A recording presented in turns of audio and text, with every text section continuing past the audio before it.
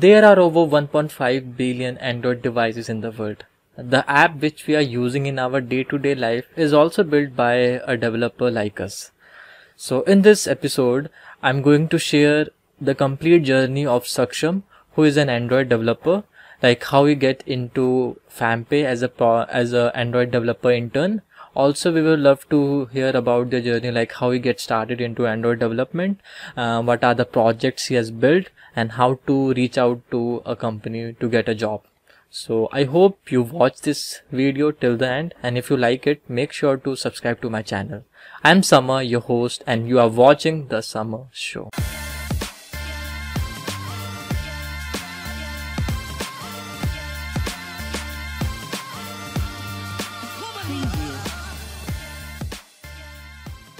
So hi Saksham, how are you, bro, man? I'm good. Nice. So in this episode we are going to discuss about the Android development journey, like how you get into fampay and how someone can start with Android development. So yeah, start karte hain. So Saksham, can you give a small introduction about yourself, like what are you currently doing and your education background to all our listeners as well as viewers? Yeah. Okay. Saksham Sharma this side. I belong to Rishikesh. Right now I am in 4th year of my college of BTech CS from Graphical Hill University, Dehradun. I'm fond of listening music and I have a special love for food also. Nice. Okay. Right now I am a Android developer intern at fampay, and I started my Android developer journey when I was in second year. Then I'll start my Android developer journey, and I dedicated to it, and I'll do everything, and I love Android development, and that's why right now I'm in front of you as an Android developer intern at fampay. Nice. So Saksham, what motivate you to choose Android development? Like there are lots of field, like for every beginner they start from web development. So how did you choose कि मेरे को Android development में ही जाना है? Yeah. Okay. Actually, what happens that when I was in second year, my faculty came in the class and said that why don't you build something for your college, like.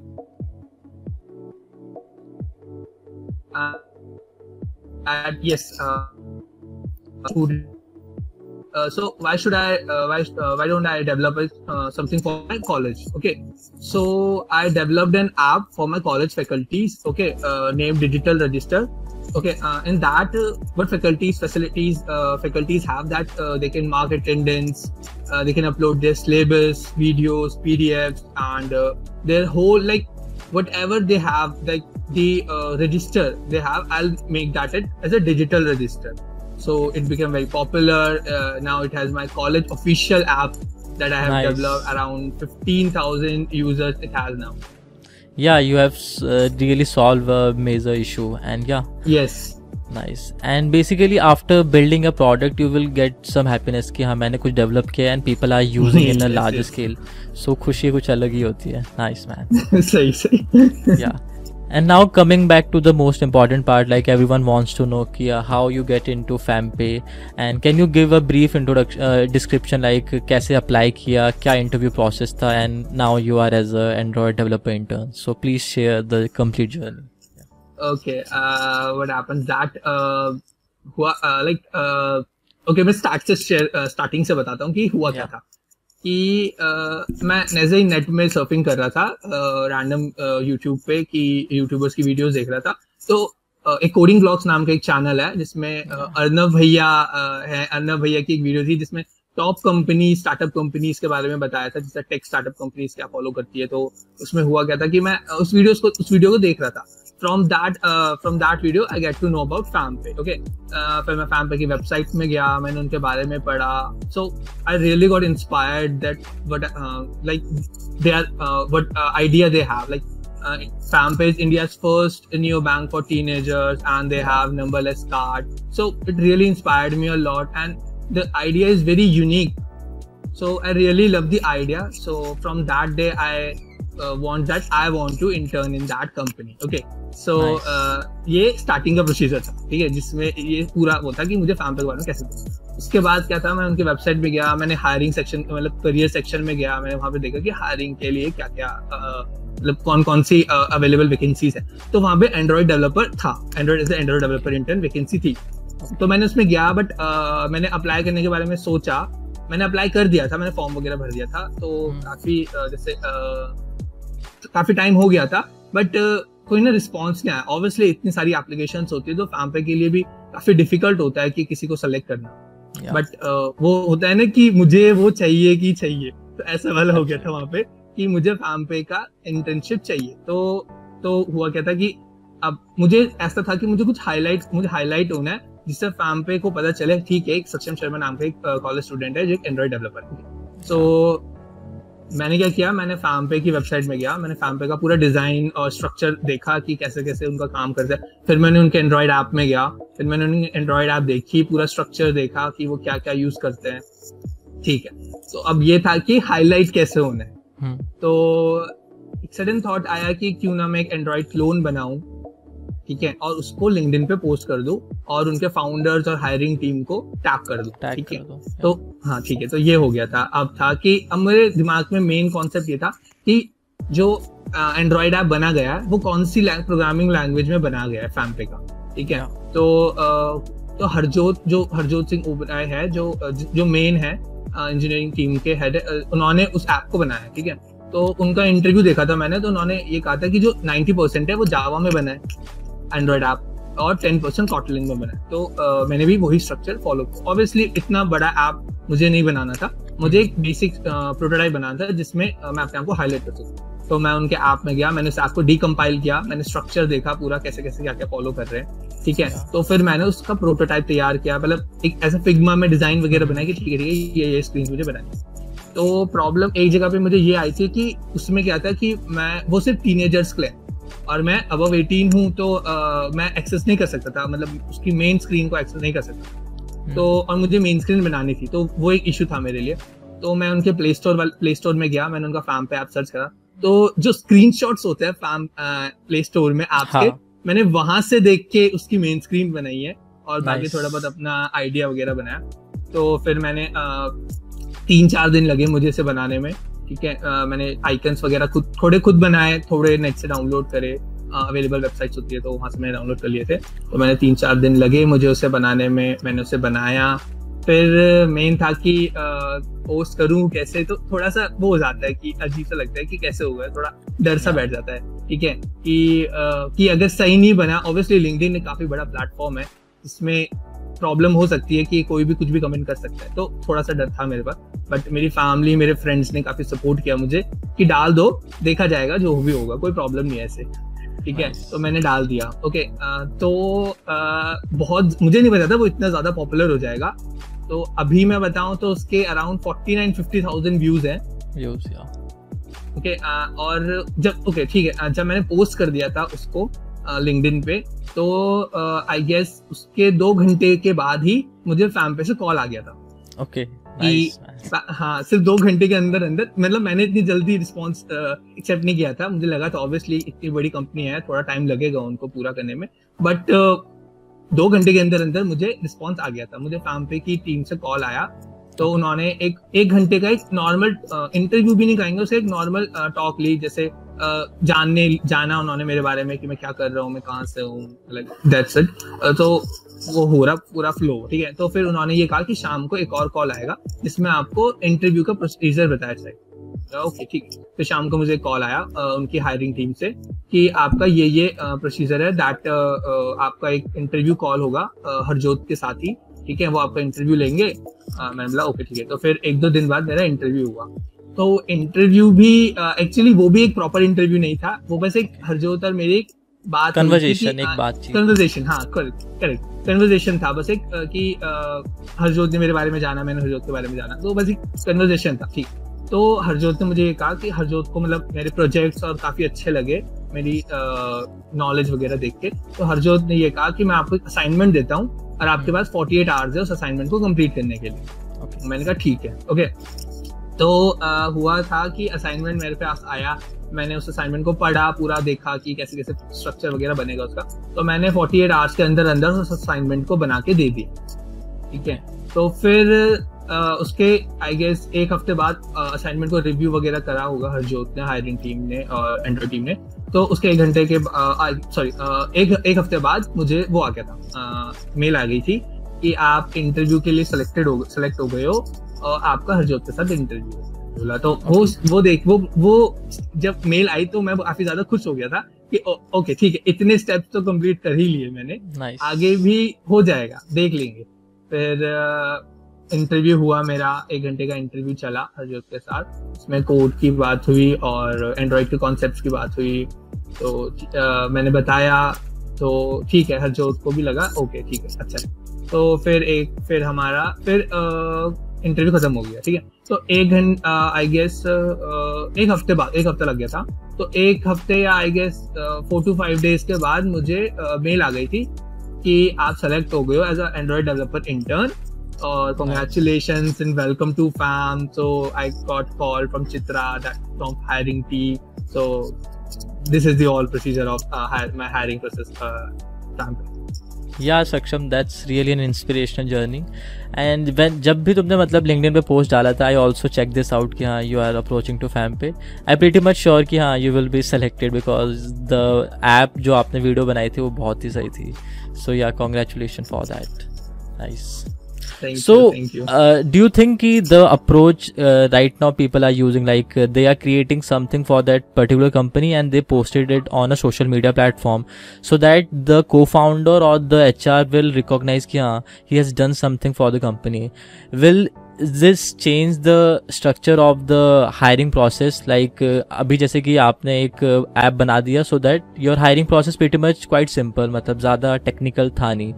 So what would you say about this? Also there is one more example in the LinkedIn कि हाँ someone from the cred I think Akshans I guess yeah something Avkash something yeah Avkash. तो उसने मतलब एक video बनाई थी and he also got popular from that and also get a design intern. So what do you say about this whole process कि हाँ is it really change the structure of the hiring process? या actually from my point of view prototype is more good for as a resume. Prototype हमेशा से अच्छा रहेगा एक resume से. Resume में आपको आपकी नॉलेज लिखी है. अब इंटरव्यूअर को ये नहीं पता कि वो सच है या कितनी आपको नॉलेज आती है उसमें, वो इंटरव्यू नहीं कर सकता. उसके लिए आपको इंटरव्यू प्रोसीजर देना होता है, पूरे क्वेश्चंस वगैरह देने होते हैं. बट अगर आप प्रोटोटाइप बना के आप लिंक्डइन पे पोस्ट करते हो तो वो हमेशा से अच्छा रहेगा कि ओके ठीक है, स्टूडेंट को नॉलेज है कंपनी के स्ट्रक्चर की, कंपनी को उसने देखा होगा. ऑब्वियसली अगर मैं भी किसी कंपनी में अप्लाई करता हूं तो मैं उसके पहले जॉब डिस्क्रिप्शन के बारे में पढ़ता हूं या इंटर्न डिस्क्रिप्शन के बारे में पढ़ता हूं कि कंपनी को क्या चाहिए, वो क्या ढूंढ रही है एक स्टूडेंट में. तो मैं उसके बारे में पढ़ता हूं. मैंने देखा कि फैम पे क्या ढूंढ रहा है. तो ऑब्वियसली किसी भी कंपनी में आप अप्लाई करने से पहले आप, क्योंकि कॉम्पिटिशन बहुत ज्यादा है, एक हाईलाइट होना आज के टाइम पे काफी डिफिकल्ट हो चुका है. कंपटीशन इतना ज्यादा है. मैं अच्छा हूँ, मुझसे अच्छे भी बहुत सारे होंगे. प्रॉब्लम ये होता है कि हाईलाइट कौन हुआ, मेन बात आ जाती है हाईलाइट. ठीक है. तो हाँ, मैंने अब देखा है कि मैंने काफी सारे देखे लिंक्डइन में कि अब स्टूडेंट्स क्या कर रहे हैं, पोस्ट कर रहे हैं, कंपनीज को टैग कर रहे हैं, उनके फाउंडर्स को टैग कर रहे हैं और कंपनीज रिस्पॉन्ड भी कर रही है. तो वो काफी अच्छी चीज लग रही है कि अब हायरिंग प्रोसेस मतलब थोड़ा सा टाइम लगेगा और चेंज होने में, कि स्टार्टअप्स ने अभी ये फॉलो करा है. मेन है कि और कंपनीज भी इसे फॉलो करें कि आप कंपनीज के लिए कुछ बनाओ, उनको टैग करो और फिर आप उससे प्रोसेस हायरिंग प्रोसेस स्टार्ट होगी. तो वो एक ज्यादा अच्छा रहेगा कि आप बनाते हो किसी के लिए कुछ, या लाइक कंपनी के लिए आपने कुछ बनाया. ठीक है. तो वो क्या रहेगा कि उससे डेडिकेशन दिखता है, आप कंपनी के लिए कुछ करना चाहते हो. But yeah, you really want to join this particular company. This shows. Yes. Agree, man. And इससे ये भी फायदा है कि जो टायर 3 कॉलेजेस के स्टूडेंट है, they will also get an opportunity. हाँ, they also get selected in this good companies. So yeah, I think in upcoming year, most of the student will try this hack kind of कि हाँ, create something and post it on social media and tag all the co-founders or the HR, and you can show your work on the social media platform. That's a great man. And yeah, Saksham, can you share कि about your Android कि हाँ आपने कहाँ से सीखा Android development और whether it's from YouTube या any particular courses and क्या approach थी तुम्हारी सीखने की, like what people generally do is they're taking any course और वो course के according ही चलते हैं, मतलब after completing the particular course जब उनको कुछ नया create करना होता है तो फिर वो सोचते हैं कि हाँ मैं कैसे क्रिएट करूं, बिकॉज उन्होंने पूरा कोर्स का ही फॉलो किया होता है, वन कोड टू कोड मतलब कॉपी किया होता है. So what is the approach of learning and Android development and what are the resources available in the market? Okay, I'll share my journey. Sure. From where I'll start. Okay, I'll start Android development from YouTube. Okay, I'll search in YouTube Android development codes, and there are lots of courses available in YouTube. So okay, problem आ जाती है कि आप काफी सारे courses हैं, आप कौन सा सेलेक्ट करो, क्योंकि ऑब्वियसली सारे यूट्यूबर्स बेस्ट है, सबने अपना बेस्ट दिया है उस कोर्स को बनाने के लिए. मेन आ जाता है कि आप कौन सा सेलेक्ट कर रहे हो, कौन सा आपके लिए परफेक्ट है. अगर आपको एज ए एंड्रॉइड डेवलपर सिर्फ सीखना है, आपको कोई फ्यूचर उसके लिए नहीं है, तो ओके ठीक है, आप सिर्फ सीखो और खत्म करो, थोड़े से एप्स बनाओ, प्रोजेक्ट्स बनाओ, कंप्लीट करो. जैसे लाइक एक आपका एक एग्जाम टाइप हो गया, जैसे कॉलेजेस में सब्जेक्ट होते हैं, तो उस टाइप का हो गया, ठीक है. बट मेरा ऐसा था कि मुझे इसमें अपना फ्यूचर बनाना है एज एंड्रॉइड डेवलपर और एज ऐप डेवलपर. ओके, तो मैंने एंड्रॉइड डेवलपमेंट इसलिए चुनी क्योंकि एंड्रॉइड डेवलपर लाइक एंड्रॉइड ज्यादा पॉपुलर है as compare to iOS. Like Android के यूजर्स ज्यादा है. मैंने एज एंड्रॉइड डेवलपर स्टार्ट की अपनी जर्नी. तो मैंने YouTube से स्टार्ट करी. तो YouTube में काफी चैनल्स मैं अभी भी फॉलो करता हूँ, जैसे coding in flow, coding blogs, coding with Mitch, simplified coding, MindOrks. तो ये काफी सारे चैनल्स मैं फॉलो करता हूँ. ये जैसे 5 नाम मैंने बताया, तो ये काफी अच्छे हैं एज ए एंड्रॉइड डेवलपर, आपको अगर फ्यूचर बनाना है उसमें, ठीक है. Okay. तो मैंने YouTube से स्टार्ट किया. मैंने बेसिक नॉलेज YouTube से ले ली थी कि बेसिक नॉलेज क्या होती है एंड्रॉइड डेवलपर की, एंड्रॉइड डेवलपमेंट स्टार्ट करने के लिए. फिर मैंने क्या करा, फिर जब मुझे लगा कि ओके ठीक है, मेरे को थोड़ी बहुत नॉलेज होगी, then I start the Android course. Okay, I take the course from Udemy. तो पेड कोर्स था, तो थोड़े से पैसे दिए मैंने. तो मैंने फिर उस कोर्स को पढ़ा, पूरा कंप्लीट करा, सारे प्रोजेक्ट बनाए, सारे असाइनमेंट कंप्लीट करे. तो उससे क्या हुआ कि मुझे कॉन्फिडेंस आ गई, ठीक है अब मैं एक अच्छा लेवल का, मतलब ठीक है मैं थोड़े बहुत प्रोजेक्ट्स बना सकता हूँ एंड्रॉइड डेवलपमेंट में. फिर मैंने प्रोजेक्ट्स बनाने स्टार्ट करे. मैंने डायरेक्ट एडवांस एंड्रॉइड डेवलपमेंट में नहीं गया, क्योंकि मुझे पता था कि थोड़े बहुत मुझे खुद से भी करना है, तब जाके मैं एंड्रॉइड डेवलपर के एडवांस कॉन्सेप्ट पे जा सकता हूँ. तो पहले मैंने कुछ प्रोजेक्ट्स बनाए. सो सबसे पहला प्रोजेक्ट था मेरा वही कॉलेज के लिए ही, डिजिटल रजिस्टर. तो वो जब इतना ज्यादा फेमस हो गया, तो मुझे लगा कि ओके ठीक है, तो मैं काफी ज्यादा अच्छा एंड्रॉइड डेवलपमेंट में कर सकता हूँ और अच्छा कर सकता हूँ. फिर मैंने और प्रोजेक्ट्स बनाए, प्रोजेक्ट्स लाइक मेरे इंस्टाग्राम क्लोन, लिंक्डइन क्लोन. तो लिंक्डइन क्लोन अब लाइक अभी लिंक्डइन पे पोस्ट नहीं हो रखा है, तो मैं उसको जल्दी पोस्ट कर दूंगा. उसके क्विक चार्ट, स्पेसएक्स एपीआई, तो काफी सारे मैंने प्रोजेक्ट्स बनाए, गिटहब पे अपलोड करे हुए हैं, मेरे लिंक्डइन पे भी अपलोड करे हुए हैं मैंने. तो ठीक है, फिर मुझे लगा कि ओके एंड्रॉइड डेवलपमेंट में अब काफी कुछ आ गया है, अब थोड़ा सा एक स्टेप आगे बढ़ते हैं, एक लेवल ऊपर करते हैं उस एंड्रॉइड डेवलपमेंट को. फिर मैंने क्या करा, अब प्रॉब्लम था कि एंड्रॉइड जो एडवांस कॉन्सेप्ट, एडवांस कोर्स है, वो थोड़े एक्सपेंसिव होते हैं.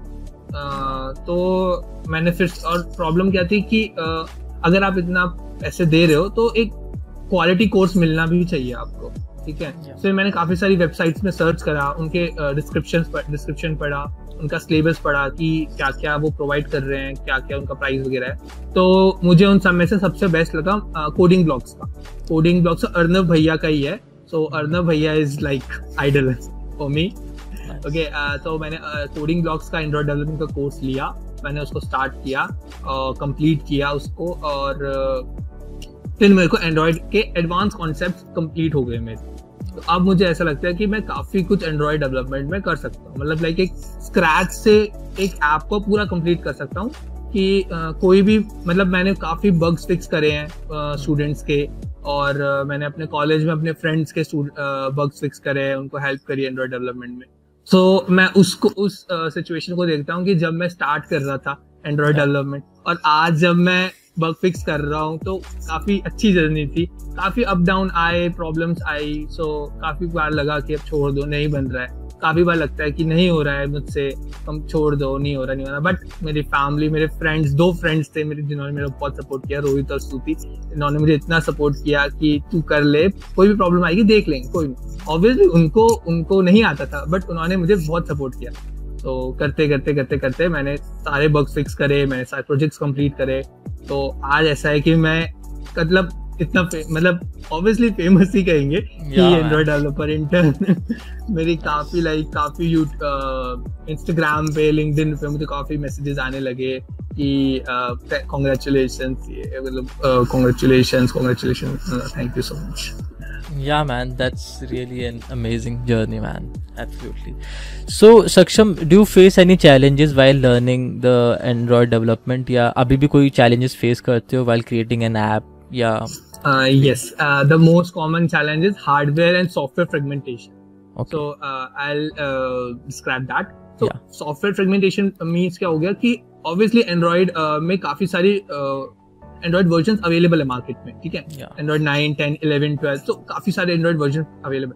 सो किसी एंड्रॉइड वर्जन में क्या होता है कि उनके अपने कॉन्सेप्ट चलते हैं। जैसे स्टोरेज एक्सेस क्या होता है, एंड्रॉइड 9 में अलग है, एंड्रॉइड 10 में थोड़ा सा डिफरेंस है। तो वहां पे थोड़ी प्रॉब्लम आ जाती है कि आपको पूरा उसकी डॉक्यूमेंटेशन में जाके पढ़ो, पूरा कंप्लीट करो, फिर आप उसको स्टार्ट करोगे। तो कभी कभी क्या होता है, कोई जैसे मैं जब नया था एंड्रॉइड डेवलपमेंट में, तो मैं तो मुझे ये लगता था कि सारी एंड्रॉइड डेवलप जो वर्जन्स होते हैं वो सब सेम होते हैं, क्योंकि वो गूगल ही बना रहा है, तो वो इस तरीके से बनाएगा कि सब में चले। ठीक है, वो चलते थे, बट किसी जगह पे वो क्रैश कर जाता था। क्योंकि एंड्रॉइड 9 में जो कोड लिखा है वो कहीं जाके एंड्रॉइड 10 पे प्रॉब्लम क्रिएट कर देगा। सो वो मैंने पढ़ा, तो ठीक है, वहां पे मुझे थोड़ा सा टाइम लगा, बट हो गया इजी। उसमें इतनी प्रॉब्लम नहीं है। जहां सबसे ज्यादा मुझे प्रॉब्लम आती थी हार्डवेयर फ्रेगमेंटेशन में, क्योंकि प्रॉब्लम क्या है कि एंड्रॉइड में काफी सारी स्क्रीन साइजेस हैं। अब iOS में क्या है, फिक्स है कि इस i6 का, 7 का, 8 का, 10 का जो भी है, उन सबकी स्क्रीन साइज फिक्स है। लेकिन एंड्रॉइड में ऐसा कुछ नहीं है। एंड्रॉइड में काफी सारे स्क्रीन साइजेस है, कीबोर्ड के स्पेक्स अलग हैं, कैमरा बटन हो जाता है। सो काफी सब कुछ प्रॉब्लम आती है। तो ये सारी चीजें मैंने फेस करी है, ठीक है। और जब आप अपना कोई ऐप प्ले स्टोर पे अपलोड करते हो, तो होता है कि विजिबिलिटी की प्रॉब्लम आती है कि ओके, आपका जो ऐप है वो ऊपर आने में काफी टाइम लगता है कि उसको ऊपर आने में, स्केल होने में, ठीक है। एक वो प्रॉब्लम मैंने फेस करी।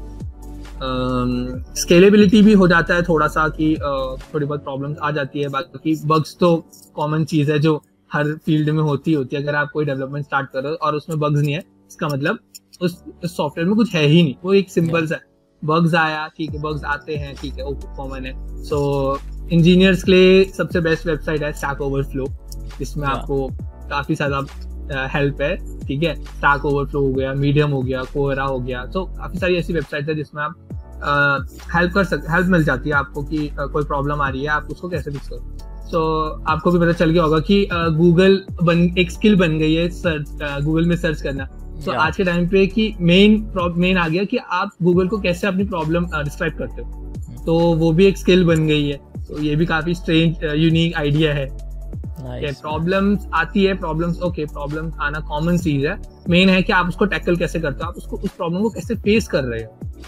और यही बोलूंगा कि प्रॉब्लम्स आती है, कोई बात नहीं, कॉमन है, प्रॉब्लम्स आना बहुत कॉमन चीज है।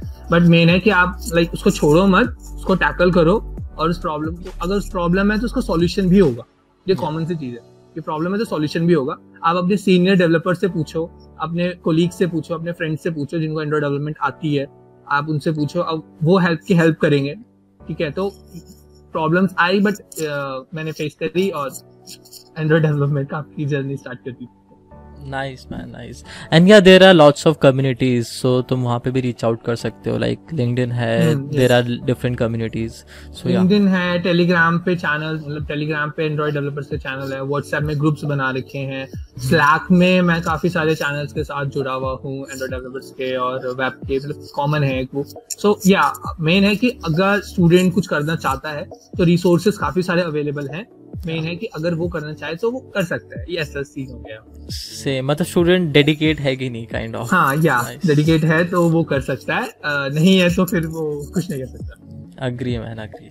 So yeah, coming on to the next question, like there are lots of languages जैसे कि Kotlin है, Java है, Flutter है, Swift है.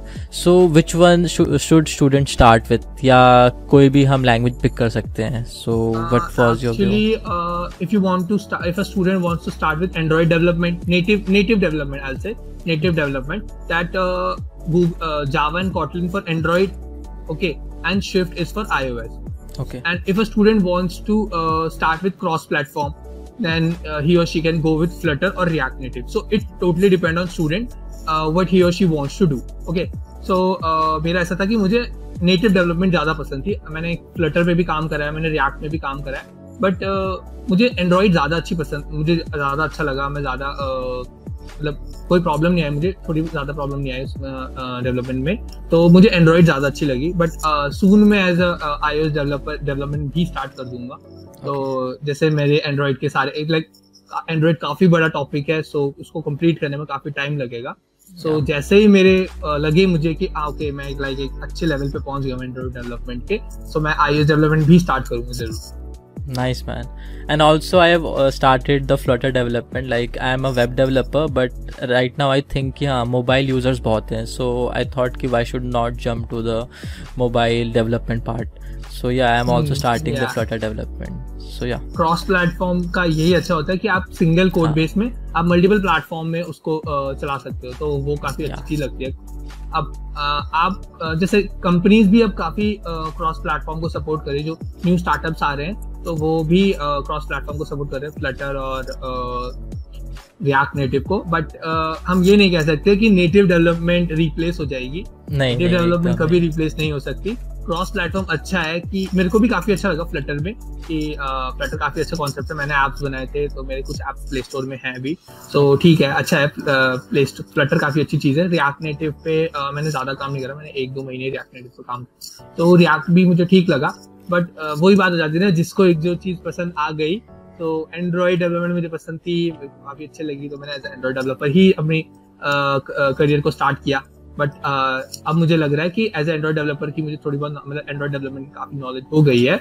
सो अब मुझे iOS में भी जाना चाहिए. अगर मुझे नेटिव डेवलपमेंट करना है तो मुझे एंड्रॉइड और iOS दोनों आनी चाहिए. Agree man. मतलब पॉइंट ये कि हाँ you should explore everything. Like अगर फ्लटर स्टार्ट कुछ भी तुम स्टार्ट करो, जो भी तुम्हें अच्छा लगे, choose that one. So choose that one and stick on that. Like please complete that development or whatever your journey is.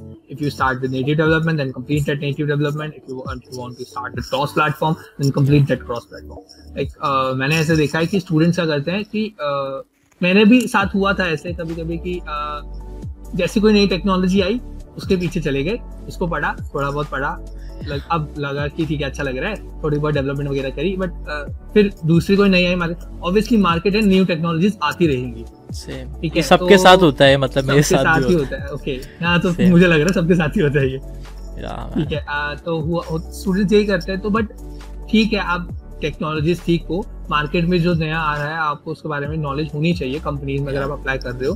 But आपको अपनी फील्ड का सब कुछ आना चाहिए. लाइक अगर आप किसी फील्ड में, अगर मैं एज एंड्रॉइड डेवलपर किसी कंपनी में अप्लाई करता हूँ, तो जो भी उनकी जॉब डिस्क्रिप्शन है, जो भी वो क्वेश्चन पूछेंगे, मुझे उनका आंसर आना चाहिए. ऐसा नहीं कि उन्होंने मुझसे कुछ पूछा और मैंने बोला सर मैंने ये किया है, मतलब मैंने एंड्रॉइड में नहीं, मैंने iOS में वो काम किया है. तो वो थोड़ा सा इशू बन जाता है कंपनीज का कि एंड्रॉइड डेवलपमेंट के अगर आप जॉब के लिए अप्लाई कर रहे हो, आंसर आप iOS में दे रहे हो, तो थोड़ा बहुत इशू वो आ जाता है. तो आप अपनी फील्ड में बेस्ट बन जाओ, फिर आप टेक्नोलॉजीज को एक्सप्लोर करना स्टार्ट कर सकते हो. Yeah, that's insightful knowledge sharing by you. So yeah, thank you Saksham for giving your insightful knowledge about Android development and about your experience. And yeah, if anyone want to contact you, you can the audience can contact Saksham on LinkedIn or Instagram. I will share the link in the description, so guys you can check this out. Thank you. And yeah Saksham, अगर in future एक और episode करने का मौका मिला तो yeah we can do one more episode with you. So yeah, thank you Saksham again. Thank you so much. Thank you. Bye. So yeah, I hope you enjoy this episode with Saksham.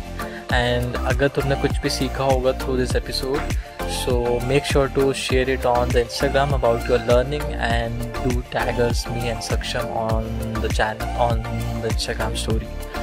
Also, I will share some resources like how you can start your Android developer journey in the description, so you can make sure to check this out. And do like this video and subscribe to the channel for some amazing upcoming podcast episode. And yeah, I'm Summer, signing off for the day. Bye.